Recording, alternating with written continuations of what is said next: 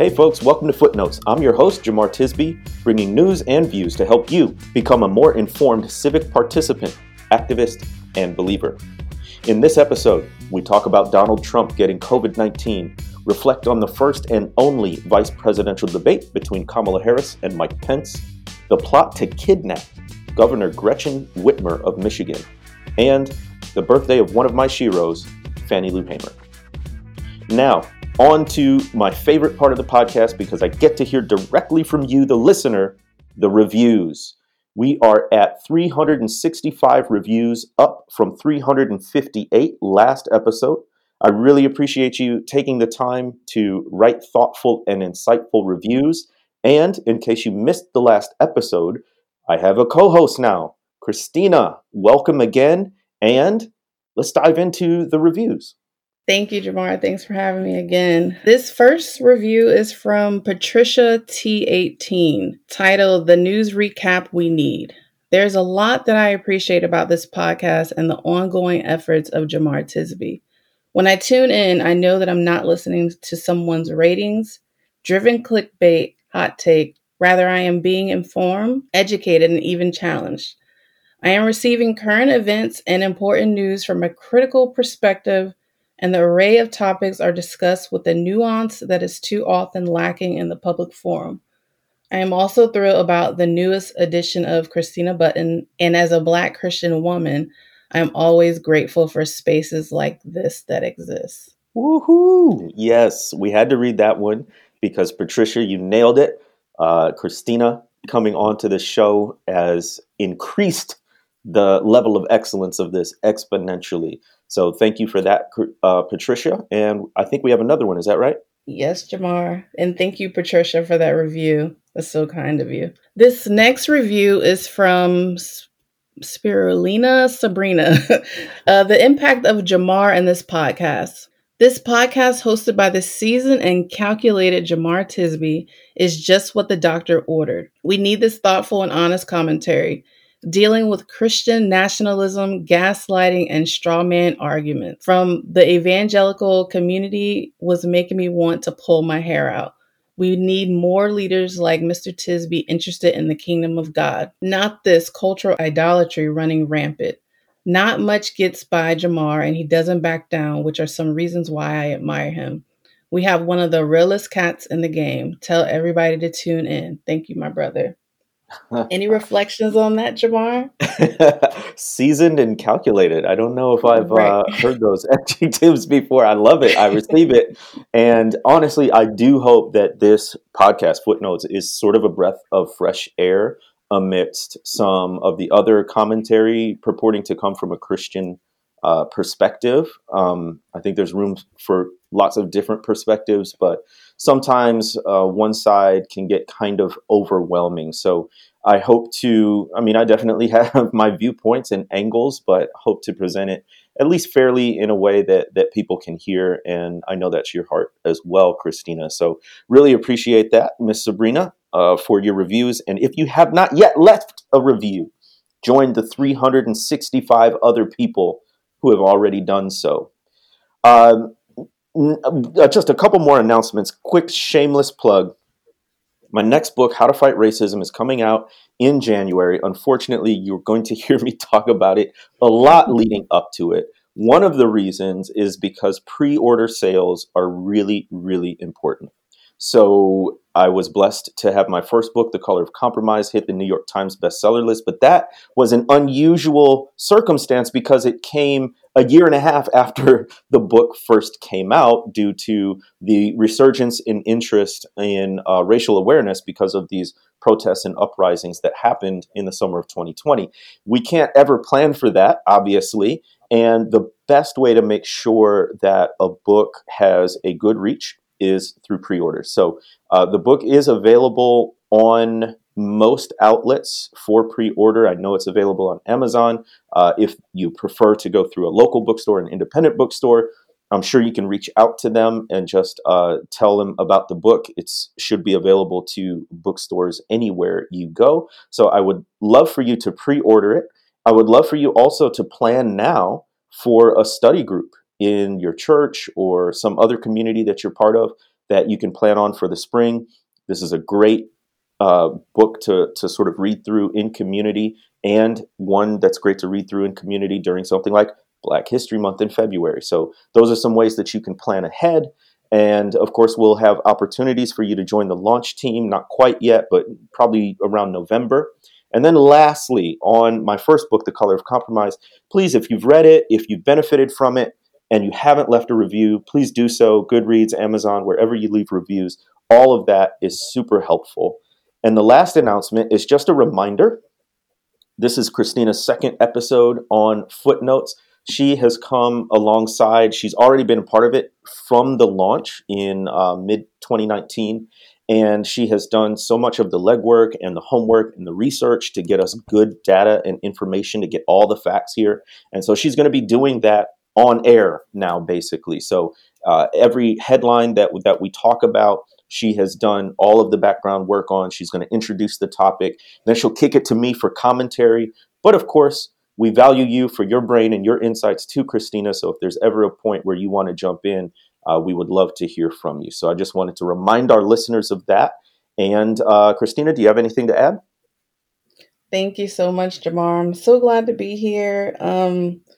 It's been such a busy week. Hard to stay on top of just the ever changing news cycle just by the hour. So let's dive in.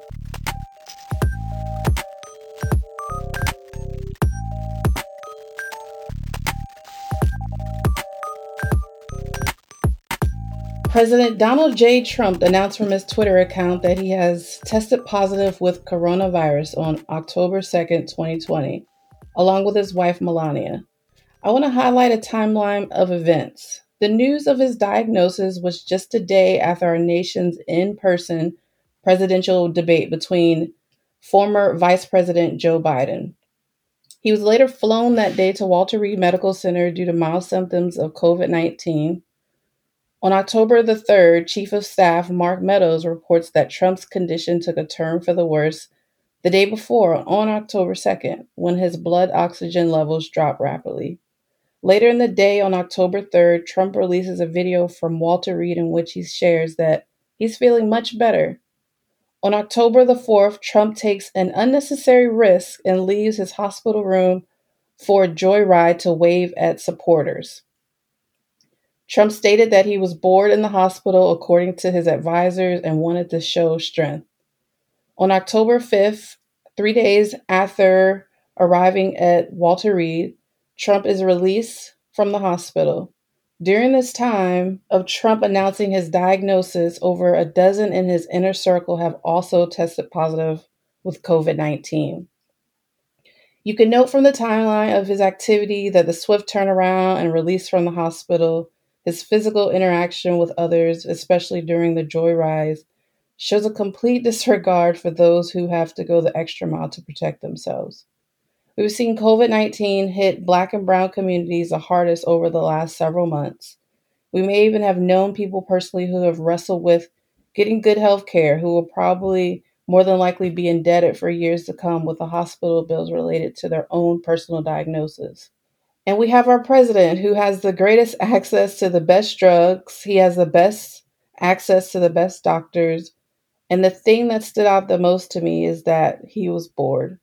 His show of strength would be one thing if he was attempting to remain hopeful, but that has been again overshadowed by his minimization and lack of concern for not only his staff, but also his supporters. He was released from the hospital 3 days after his announcement, and within the hour of arriving back at the White House, he released what appeared to be almost a PR video of his arrival at the White House, where he stated that COVID-19 was nothing to be concerned about. In another clip of him arriving back at the White House, you could clearly see he was struggling, almost gasping for air. And so much more has happened with him since his arrival back at the White House. He's been on Twitter, sort of going through this rant about Hillary Clinton's emails, Obamagate. He was interviewed on Fox Business yesterday as he referred to the vice presidential debate where he called Senator Kamala Harris a monster. He's refused to participate in a virtual upcoming debate with former Vice President Joe Biden. He shut down any former talks about a stimulus relief bill until he is elected.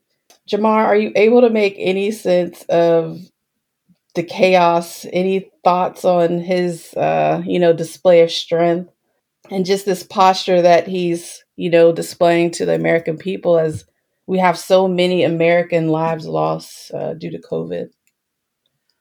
Well, as usual, there's a lot to unpack here. Number one is just the way the president handled his diagnosis. As you mentioned, Mm-hmm. doing everything you're not supposed to do when you are diagnosed with a potentially deadly virus. And Mm-hmm. so things like basically, who knows what the conversation was, but he was admitted to Walter Reed Medical Center. And on the third day, 3 days later, he goes back to the White House, which is a bit misleading because the White House has a very extensive medical setup Mm-hmm. in and of itself. So he's basically going Mm-hmm. from one hospital that's fully decked out to another hospital that might be a little less Mm-hmm. decked out, but still getting top notch, round the clock care that only a president or the very, very rich could ever count on. Of course, the way he then frames it is then, hey, it's no big deal. In one of the interviews, his first interview after it, he says, you catch it, you get over it, and then you can't get it again. When there's good evidence that people do catch the virus again, even after having had it once. But even still, as you mentioned, downplaying the seriousness of it is potentially lethal to people Mm-hmm. who refuse to take it as seriously as you need to. So that's one level. On another level, what people immediately noticed was that this is a self-inflicted wound. And I wrestled with this Mm-hmm. language here because on one hand, you could say he's a victim of his own policies, but victimization applies a degree of, this happened to you through sort of no fault of your own. But that's not exactly the case here, is it? President Trump flouted the medical community, the scientific community, all the data.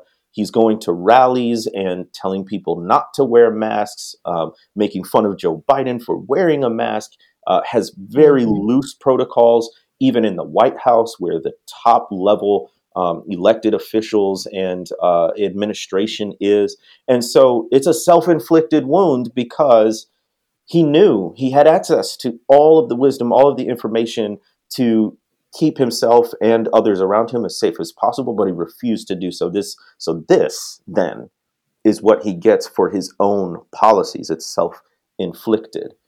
And then, of course, at another level, it's really interesting how this entire episode, which we're not through yet, it Mm-hmm. demonstrates Trump and those who follow him, it demonstrates their ideas of masculinity, of Mm-hmm. strength, of courage. I am reminded constantly of the excellent book, Jesus and John Wayne, by Kristen Kobes Dumais, Jesus and John Wayne. And it is an analysis of sort of evangelical masculinity with John Wayne as a sort of figurehead representing so much of it. This rugged individuality, Americanism, Mm-hmm. pro-America stuff, guns and physical brute strength, white, of course, right? And then Mm-hmm. reading this book, Jesus and John Wayne, is one of those things where the thesis, a thesis is good when you see it and then you can't unsee it.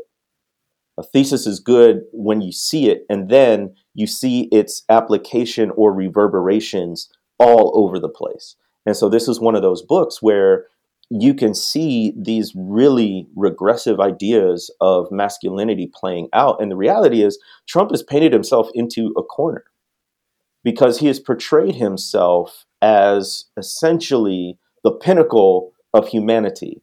That's where he calls himself a very stable genius, right? So he has this unassailable intelligence and ability to solve problems. He's painted himself as the great deal maker, right? He wrote a book called The Art of the Deal and campaigned in 2015 and 2016 on his ability to make deals and get things done. And in terms of his physical health, has painted himself as this perfect physical specimen, this person who, even at the age of 74, is in not just great physical health, perfect physical health. And so then what does it do when you catch a potentially deadly virus? What does it do to that image when you are seen gasping for air in one of your videos and heard coughing Mhm. on one of your interviews just days after this diagnosis, right? Now, this sort of impermeable, untouchable demigod is all of a sudden humanized. And I think a lot of what we're seeing in terms of Trump's Mhm. response, the erratic tweets, the erratic interviews, all of that, has Mhm. happened before. But I think it's even heightened now because he's trying to maintain this image of Right. invulnerability, which of course never Mhm. works because we're Yeah. human. And now Mhm. he has no choice but to try to minimize the debilitating nature of this. We haven't heard much about Melania at all. It's all Right. about Trump and him trying to Right. restore this image of invulnerability. So those were my observations, but in overall, his reaction has not been the kind of humbling experience one would Mhm. expect from most people after having this brush with illness and death. It has been a doubling down on this unfounded bravado that is so problematic in so many ways. Yeah, I agree with that. It's the lack of fruit for me. He lacks any sort of self control. He's been impulsive with his words about what he wants to do or doesn't want to do, and not considering other people still. We have another upcoming presidential debate, and it was just announced a few days ago that they were going to have it virtual. And, he's in protest on Fox Business saying it's a waste of time to do a debate on video, not even considering like, hey, you have COVID and you placing yourself and others at risk by, having sort of a tantrum almost of not wanting to do it on video. So how he's postured his health, as you said, is as we have, the American people are struggling with this. And as I also heard him say, he's young on Fox Business, saying he's 73, and that's the reason why. Well, I was saying he was 73, but he said that he's young and he's in the perfect health, and that's the reason why he's recovered. And there have been so many people impacted by this, and it's just been truly disheartening to watch.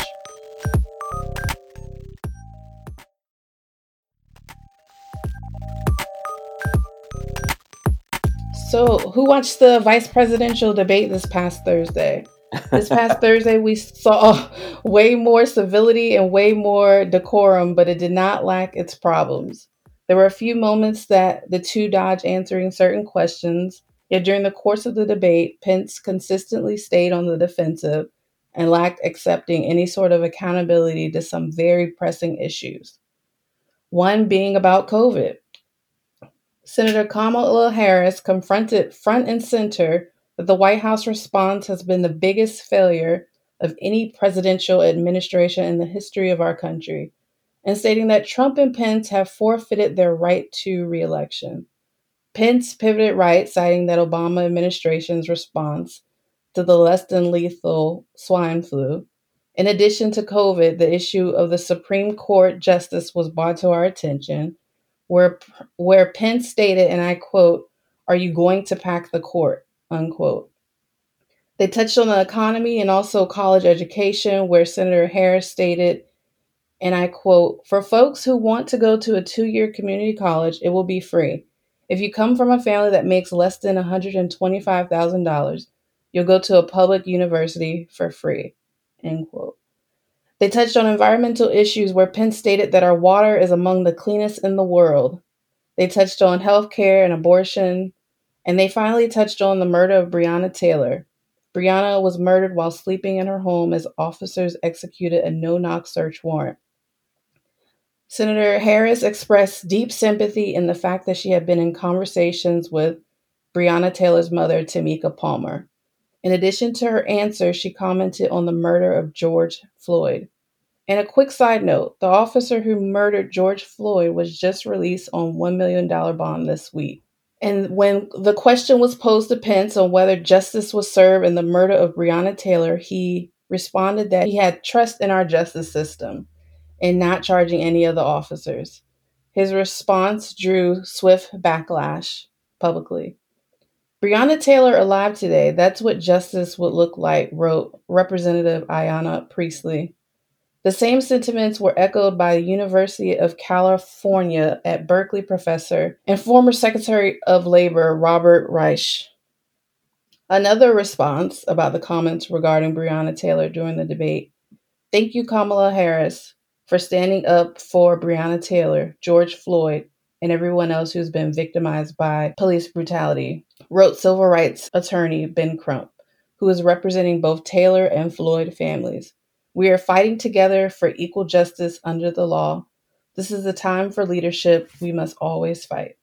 Um, Jamar, is there anything that was mentioned during the debate that you feel hinges upon the outcome of the election? Whether there was something mentioned that would feel it would sway one way or the other, and just your overall thoughts on your take of the vice presidential debate. Well, it was an interesting question that you posed at the very beginning, and you were like, "Well, did anyone watch the debates?" And what's so funny is that Tyler Burns, my co-host on Pass the Mic, he was like, I texted him, I was like, "What did you think of that debate?" He's like, "I didn't watch a second of it." I'm like, "All right, I get it. I totally get it." Yeah. Certainly after the first presidential debate between Biden and Trump, my goodness, what a disaster that was. Mainly because Right. it wasn't a debate. It was Trump Mm-hmm. shouting over Joe Biden almost the entire time, the moderator not having Mm-hmm. any control or ability to rein him in. And so I think a lot of people, understandably, and including myself, were very turned off by that. Nobody's eager to listen to that kind of a presentation again. But we were subjected to something very different with this vice presidential debate. Number one, people are paying closer attention to it because for each of these vice presidents, Kamala Harris and Mike Pence, their running mate for president is in their 70s. And Joe Biden, if he gets elected, I believe he would be the oldest president elected in our nation's history. And so all of that leads people to speculate that these vice presidents could, in short order, become president if anything were to happen to these older gentlemen in their 70s due to health concerns. So I think people were paying close attention to that. It was also a very different tone, of course, than the presidential debate. You had two people who were talking at an inside voice, as we say, to kids. But that's what was really insidious, right? Okay, so there's a lot of things going on here. Um, Pence saying, "I trust our justice system." My goodness, my goodness. I wanted to tweet I did tweet that quote, but I wanted to add like stairs in Breonna Taylor, Right. stairs Yeah. in George Floyd, right? Mm-hmm. Like you don't even have to go far back in history. I could give you decades of Right. examples, but you can just look Mm-hmm. at 2020 and see why Mm-hmm. that is such not only a sort of off base statement, a really offensive statement in a lot of ways, especially to Black people. And then I think the most chilling part, as far as question and answer or questions and non answers, were about the peaceful transfer of power. So at one point, the moderator asked Pence regarding Trump's comments that he wouldn't go peacefully, what Pence thought of that. And he gave what he did throughout the entire debate, which was a non-answer slash a deflection, a pivot to another talking point that he did want to talk about.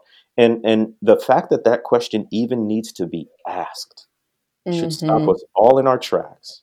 And Mm-hmm. beyond that, should motivate us to vote for someone different if they're not even going to follow the Right. long-standing policy and law about the peaceful transfer of power, which has differentiated the United States politically from so many other nations, that when it does come time for a new leader, we have a peaceful process in place to ensure that happens. And this current president is undermining it with the co-signing of the VP, which brings me to my next point, which is that in some ways, Pence is a more dangerous version of Trump. Mm. Because while Trump will steamroll and be an elephant in a china shop kind of a leader, if you want to call him that, Pence is not going to raise his voice. Pence will use different words that aren't as triggering for people, but he'll be parroting the same sort of policies, right? That's how he's vice president. So he's co-signed everything the president has done. That's how he's remained in the good graces of a volatile personality like Yep. Trump. And Yep. he will do it in such a way that it comes off as not as threatening.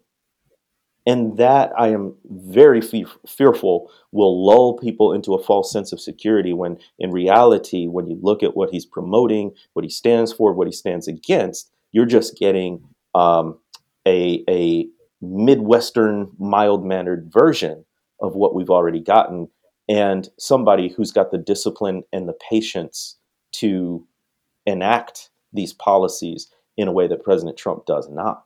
So we have to be very careful of that. And that whole vibe, right? Like one part of the vibe was the patriarchy, the misogyny, the misogynoir, with a black biracial woman sitting across from him, because he kept interrupting her, and he kept going over time. That was more the thing. He does that he went over time, had no regard for the rules. The moderator was a woman. His debate opponent was a woman, and as a man, he just did what he wanted. And I saw a lot of women commenting on that, which I'd love to get your thoughts on too, Christina. Watching this as a woman, as a black woman, as a voter, what did you think of that sort of exchange and interaction? So there was a quote from Bernice King that says, "Women leaders have to navigate so much misogyny and patriarchy. Black women leaders even more so. It's truly unfortunate and unjust." Hashtag VP debate. Yeah, I've been in a lot of conversations over the last few days with some of my sister groups of just just the conversation of knowing what we already know, knowing of the restraint that Senator Harris had to go through in almost fighting for her time to speak, in moments of, being in white evangelical spaces. For me personally, there's been moments where I've felt silence or been silenced. And so there was definitely an element that resonated with me as I watched her kind of fight for her time. And I think that spoke a lot to your tweet that you tweeted saying, "What does it say that so many people see white evangelical pastor when they look at and listen to Mike Pence?" And I had those vibes about him prior to this, but it just was more apparent and reiterated as I watched that debate. So yeah. Mhm.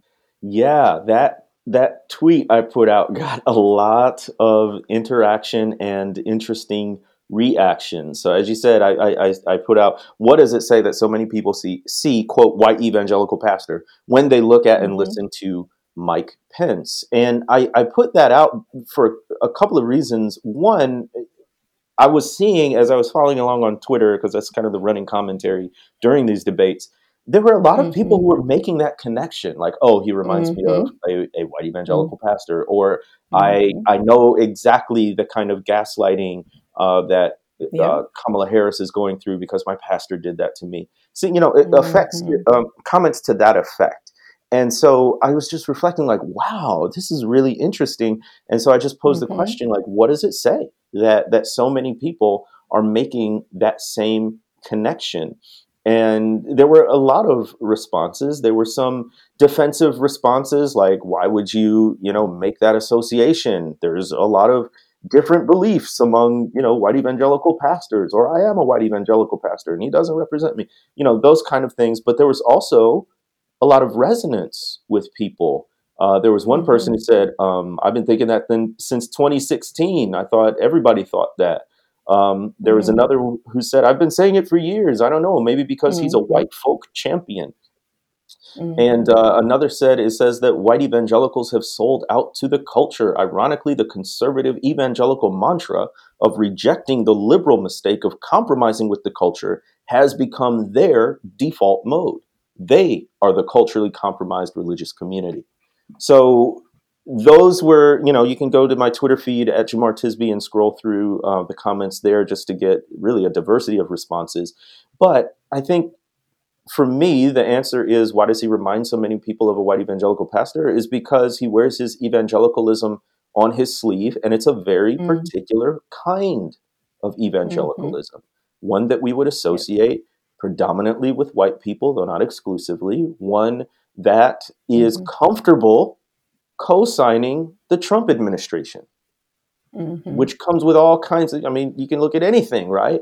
You can look at the refusal to give a full-throated condemnation of white supremacy, which we'll talk more about in a moment. You can look at the immigration policy and family separation and detention of children. You can look at the fact that the number of refugees that the United States has allowed in during this administration has absolutely plummeted compared to previous administrations, both Democratic and Republican.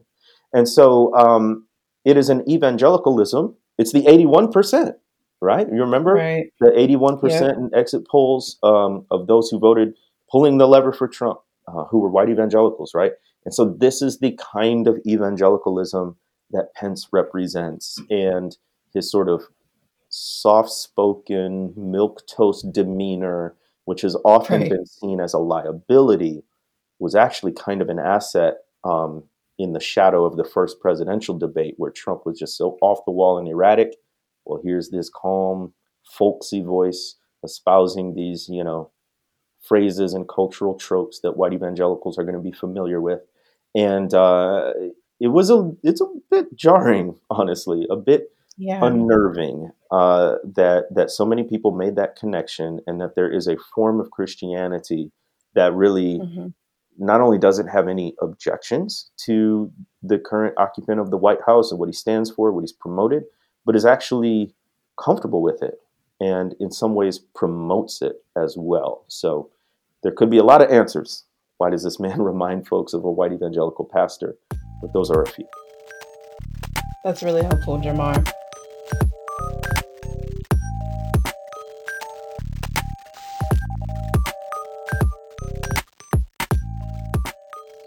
The FBI has thwarted a plot by militia members to kidnap Michigan Governor Gretchen Whitmer. There are 6 people are facing federal charges. This next story, folks, I just wanted to quote and highlight a section from an NPR article that will be included in the show notes that discusses the situation further. Quote, the FBI says it has thwarted a plot by militia members to kidnap Michigan Governor Gretchen Whitmer, and 6 people are facing federal charges. In a coordinated move, Michigan is pursuing state felony charges against 7 people with ties to a militia called the Wolverine Watchmen. In a statement earlier Thursday, Whitmer said 2 militia groups were preparing to kidnap and possibly kill me. But in a later interview on NPR All Things Considered, Michigan Attorney General Dana Nessel said that multiple white supremacy groups and militia groups have been acting in accordance with one another. Whitmer thanked law enforcement officers on Thursday afternoon for foiling the alleged conspiracy.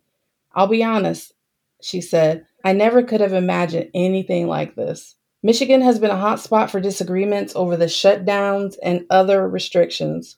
Whitmer ordered to try to slow the spread of the coronavirus, actions that allegedly sparked the plot against her. The governor noted those disagreements on Thursday and called for unity. Criticizing President Trump's recent remarks on white supremacists, Whitmer said his widely condemned stand back and stand by comment about the Proud Boys was taken by hate groups as a rallying cry, not a rebuke. Yesterday on Twitter, President Trump responded to Governor Whitmer by stating she locked down her state for everyone except her husband's boating activities. The federal government provided tremendous help to the great people of Michigan. My Justice Department and federal law enforcement announced today they foiled a dangerous plot against the governor of Michigan. Rather than say thank you, she calls me a white supremacist. While Biden and Democrats refuse to condemn Antifa, anarchists, looters, and mobs that burn down Democrat run cities. Jamar, this is super concerning. Do you think the President Trump recognizes the impact of his words, inciting people to stand back and stand by? I mean, I'm still trying to wrap my mind around a credible plot to Right. kidnap a Yeah. U.S. governor. Like, Right. I It's know no longer a conspiracy. It's no longer, something that's being conspired. It's real and a it's in clear your and present face. danger. It was in motion. Yeah. And like, I know we are desensitized after almost 4 years Yeah. of this president and his administration, but can we pause here and Right. Right. acknowledge how egregious this is, how beyond the Right. pale this is, how utterly inconceivable this should be? That one of our Right. governors, one of 50 of the highest elected officials in each state, had a Mhm. plot against her foot. Had law enforcement not acted, she might be Right. kidnapped right now Mhm. and could be Mhm. facing death. Like, that is Mhm. absolutely just jaw dropping, right? So, Mhm. like, I hope we don't lose our shock factor, our ability to be Mhm. shocked at the Right. depths of depravity that some people have Mhm. sunk to. And to your question, yeah, the president's words and actions have a whole lot to do with this. And does he Mhm. know the impact of it? In a sense, yes, I Mhm. think, Yeah. because Mhm. on multiple occasions, he has refused to outright denounce white supremacy and Right. white supremacists and militia groups such as this, right? So you can go all the way back to Mhm. Charlottesville and the so-called Unite the Right rally, where in his response, he's saying there are very good people on both sides. And even the last presidential debate just a couple of weeks ago, where one of the most memorable moments and infamous moments of that debate was when the moderator directly asked him to denounce white supremacy and he wouldn't do it, right? So Right. I Mhm. think he knows who his base is, and I think he knows how to speak to them, and I think he knows that he doesn't want to alienate them by making Mhm. statements or declarations that might put them off. So in that sense, he does. But Yeah. the question is, does he care about the consequences? And the answer to that Right. seems to be no. So one of my Yeah. professors in grad school once said, "Words create the context for action." Mm. And I never forgot that because it's so true. And what's so interesting is the conversation in which he stated that. We were talking about plantation owners in South America and how they essentially created their own little kingdoms and were autocratic dictators within their own plantations, right? And so he was talking about the way they did that and their words in connection to that, and it's very apropos, I think, for a president who seems to want to style himself as an authoritarian dictator. So Mhm. his words, both what he says and what he doesn't say, Mhm. Mhm. create the context for this. Now, granted, these mentalities and these groups are already out there, but it's one thing for them to exist and be on the margins of society. It's another for the president of the United States to essentially give them free reign. And Mhm. even if he hasn't said those explicit words, it's all the other things that he's not saying. It's all the opportunities he's had to denounce such groups and his refusal to Right. do it, or his tiptoeing around what should be a very Mhm. clear issue, both politically and morally. That's doing this, and so it's chilling. And we've said this, like, For me, this Mm-hmm. was one of the biggest objections in 2015 after he announced his candidacy, is that we heard these, not even dog whistles, right? These megaphones to these Mm-hmm. groups that are very violent and dangerous. And so I'm very thankful that the plot was foiled. I do Right. not, however, expect this to be the last one. And my final word Yep. on this is that white supremacists are the greatest domestic terrorist threat in our country. Mm-hmm. Mm-hmm. I need us to realize that. No matter how certain individuals or news outlets try to paint other people as extremists, whether, quote, black identity extremists or Mm-hmm. Muslim extremists or whatever group it might be, the greatest domestic terror threat is from white supremacists. And until we realize that, not just realize it, but acknowledge it and take action against Mm-hmm. it, Mm-hmm. we were fortunate this time that the plot Mm-hmm. was stopped before it went into motion, before it was actually executed. But we may not be so fortunate in the future if we don't take this threat seriously right now.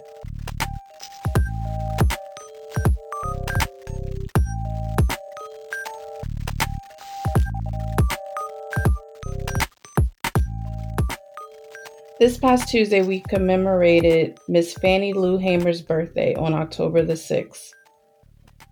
How reflective and appropriate with this being just a month shy away from the election day and all that she fought for. A Christian political activist, I shared an Instagram post about her with a clip from a 1963 recording titled We'll Never Turn Back, sponsored by Student Nonviolent Coordinating Committee, and was produced by Harvey Richards. Here's what I share on my Instagram post. Born Fannie Lou Townsend into a Mississippi sharecropping family, Fannie Lou Hamer spent much of her early life in the cotton fields. She became involved with the Student Nonviolent Coordinating Committee in 1962, through which she led voting drives and relief efforts. In 1964, she co founded and ran for Congress as a member of the Mississippi Freedom Democratic Party, drawing national attention to their cause at the year's Democratic Convention. Hamer continued her activism through declining health until her death in 1977. In the summer of 1962, Hamer made a life changing decision to attend a local meeting held by the Student Nonviolent Coordinating Committee, who encouraged African Americans to register to vote. On August 31st, 1962, she traveled with 17 others to the county courthouse in Indianola to accomplish this goal. They encountered opposition from local and state law enforcement along the way. Only Hamer and one other person were allowed to fill out applications. Such bravery came at a high price for Hamer. She was fired from her job and driven from the plantation she called home for nearly 2 decades, just for registering to vote. But these actions only solidify Hamer's resolve to help other African Americans get the right to vote. According to the New York Times, she said, "They kicked me off the plantation. They set me free. It's the best thing that could have happened." Jamar, anybody who knows you knows that Fannie Lou Hamer is one of your favorite historical figures and people of great faith. I love to hear how you commemorate Fannie's memory on her birthday. Thank you. Thank you for that good recap. You hit kind of all of the major um, public high points of her life. So when I first moved down to the Delta from the Midwest, I had a vague name recognition of Fannie Lou Hamer, but I didn't really know her significance, what she was about, why she was important. Very quickly, though, I came to learn more about her, and there was just something so compelling and Mm-hmm. powerful to actually be in the Delta where she was born and raised as I was learning about her. Because I'm telling y'all, look, I've said this before. If you ever do post pandemic some sort of Southern civil rights or racial history tour, you've got to come to the Delta. I mean, it's Mm-hmm. there's the South, but there's the Delta, right? It's just Yeah. a Yeah. different kind of world. But with connections to the broader nation as well. Anyway, to see the cotton fields where she picked Mm-hmm. cotton from the age of 6, to visit Ruleville, where she spent much of her life, and go to the memorial park dedicated to her, knowing that it was local folks, Black folks, who scraped Mhm. together the money to do this and do this well, as opposed to, some of the Mhm. bigger national monuments and memorials that Mhm. have much more support, especially from white people and money. To know some of Mississippi's politics, both then and now, and to realize what she was up against. Wow, what a woman of Mhm. immense courage! But not only that, she was one of the most forthright activists when it came to her faith. So many people remember her for her singing, her powerful singing. And of course, she would sing Mhm. gospel songs and church songs that she knew. She was never ashamed to name the name of Christ or to say that what she was doing was because of her faith. And I think this is so important, especially as a student of history. I think what happens is people on both the left and the right can appropriate the legacy of activists like Mhm. Fannie Lou Hamer in ways that truncate her full scope. Mhm. And so Mhm. on the left, people tend to appropriate Fannie Lou Hamer's radical democracy. So she was part of forming the Mississippi Freedom Democratic Party, which was a direct challenge to the all-white um, Mississippi delegation, and these Democrats are Dixiecrats. They're Southern Dems who would be more akin to the modern Republican Party. So don't let the names trip you up. And so Mhm. she formed this biracial coalition, and they did this dramatic attempt to earn their own seats at the 1964 Democratic National Convention. It was ultimately not successful in the ways they would have wanted, but the ways that she thought about democracy were really radical and revolutionary. And folks on further on the left of the ideological spectrum like to appropriate that legacy without giving due credence to her faith and her Christianity. On the right hand side, it's sort of the flip of that. They want to appropriate her as a Christian, but then don't actually look at how radical her views were when it came to race, voting, and economics. So my burden as I commemorate Fannie Lou Hamer every year is mostly on social media and spreading awareness about her, Mhm. because we can't pay too much attention to her, in my opinion, Mhm. is Mhm. to make sure she is not bifurcated into an activist or a Christian, but that they are wedded together, which is the way she lived her life. And I think she has a very sophisticated political theology, even though she wasn't formally educated past about third grade. I think she has an extremely sophisticated approach to change and activism. And she has this embodied testimony as a poor Black Southern woman.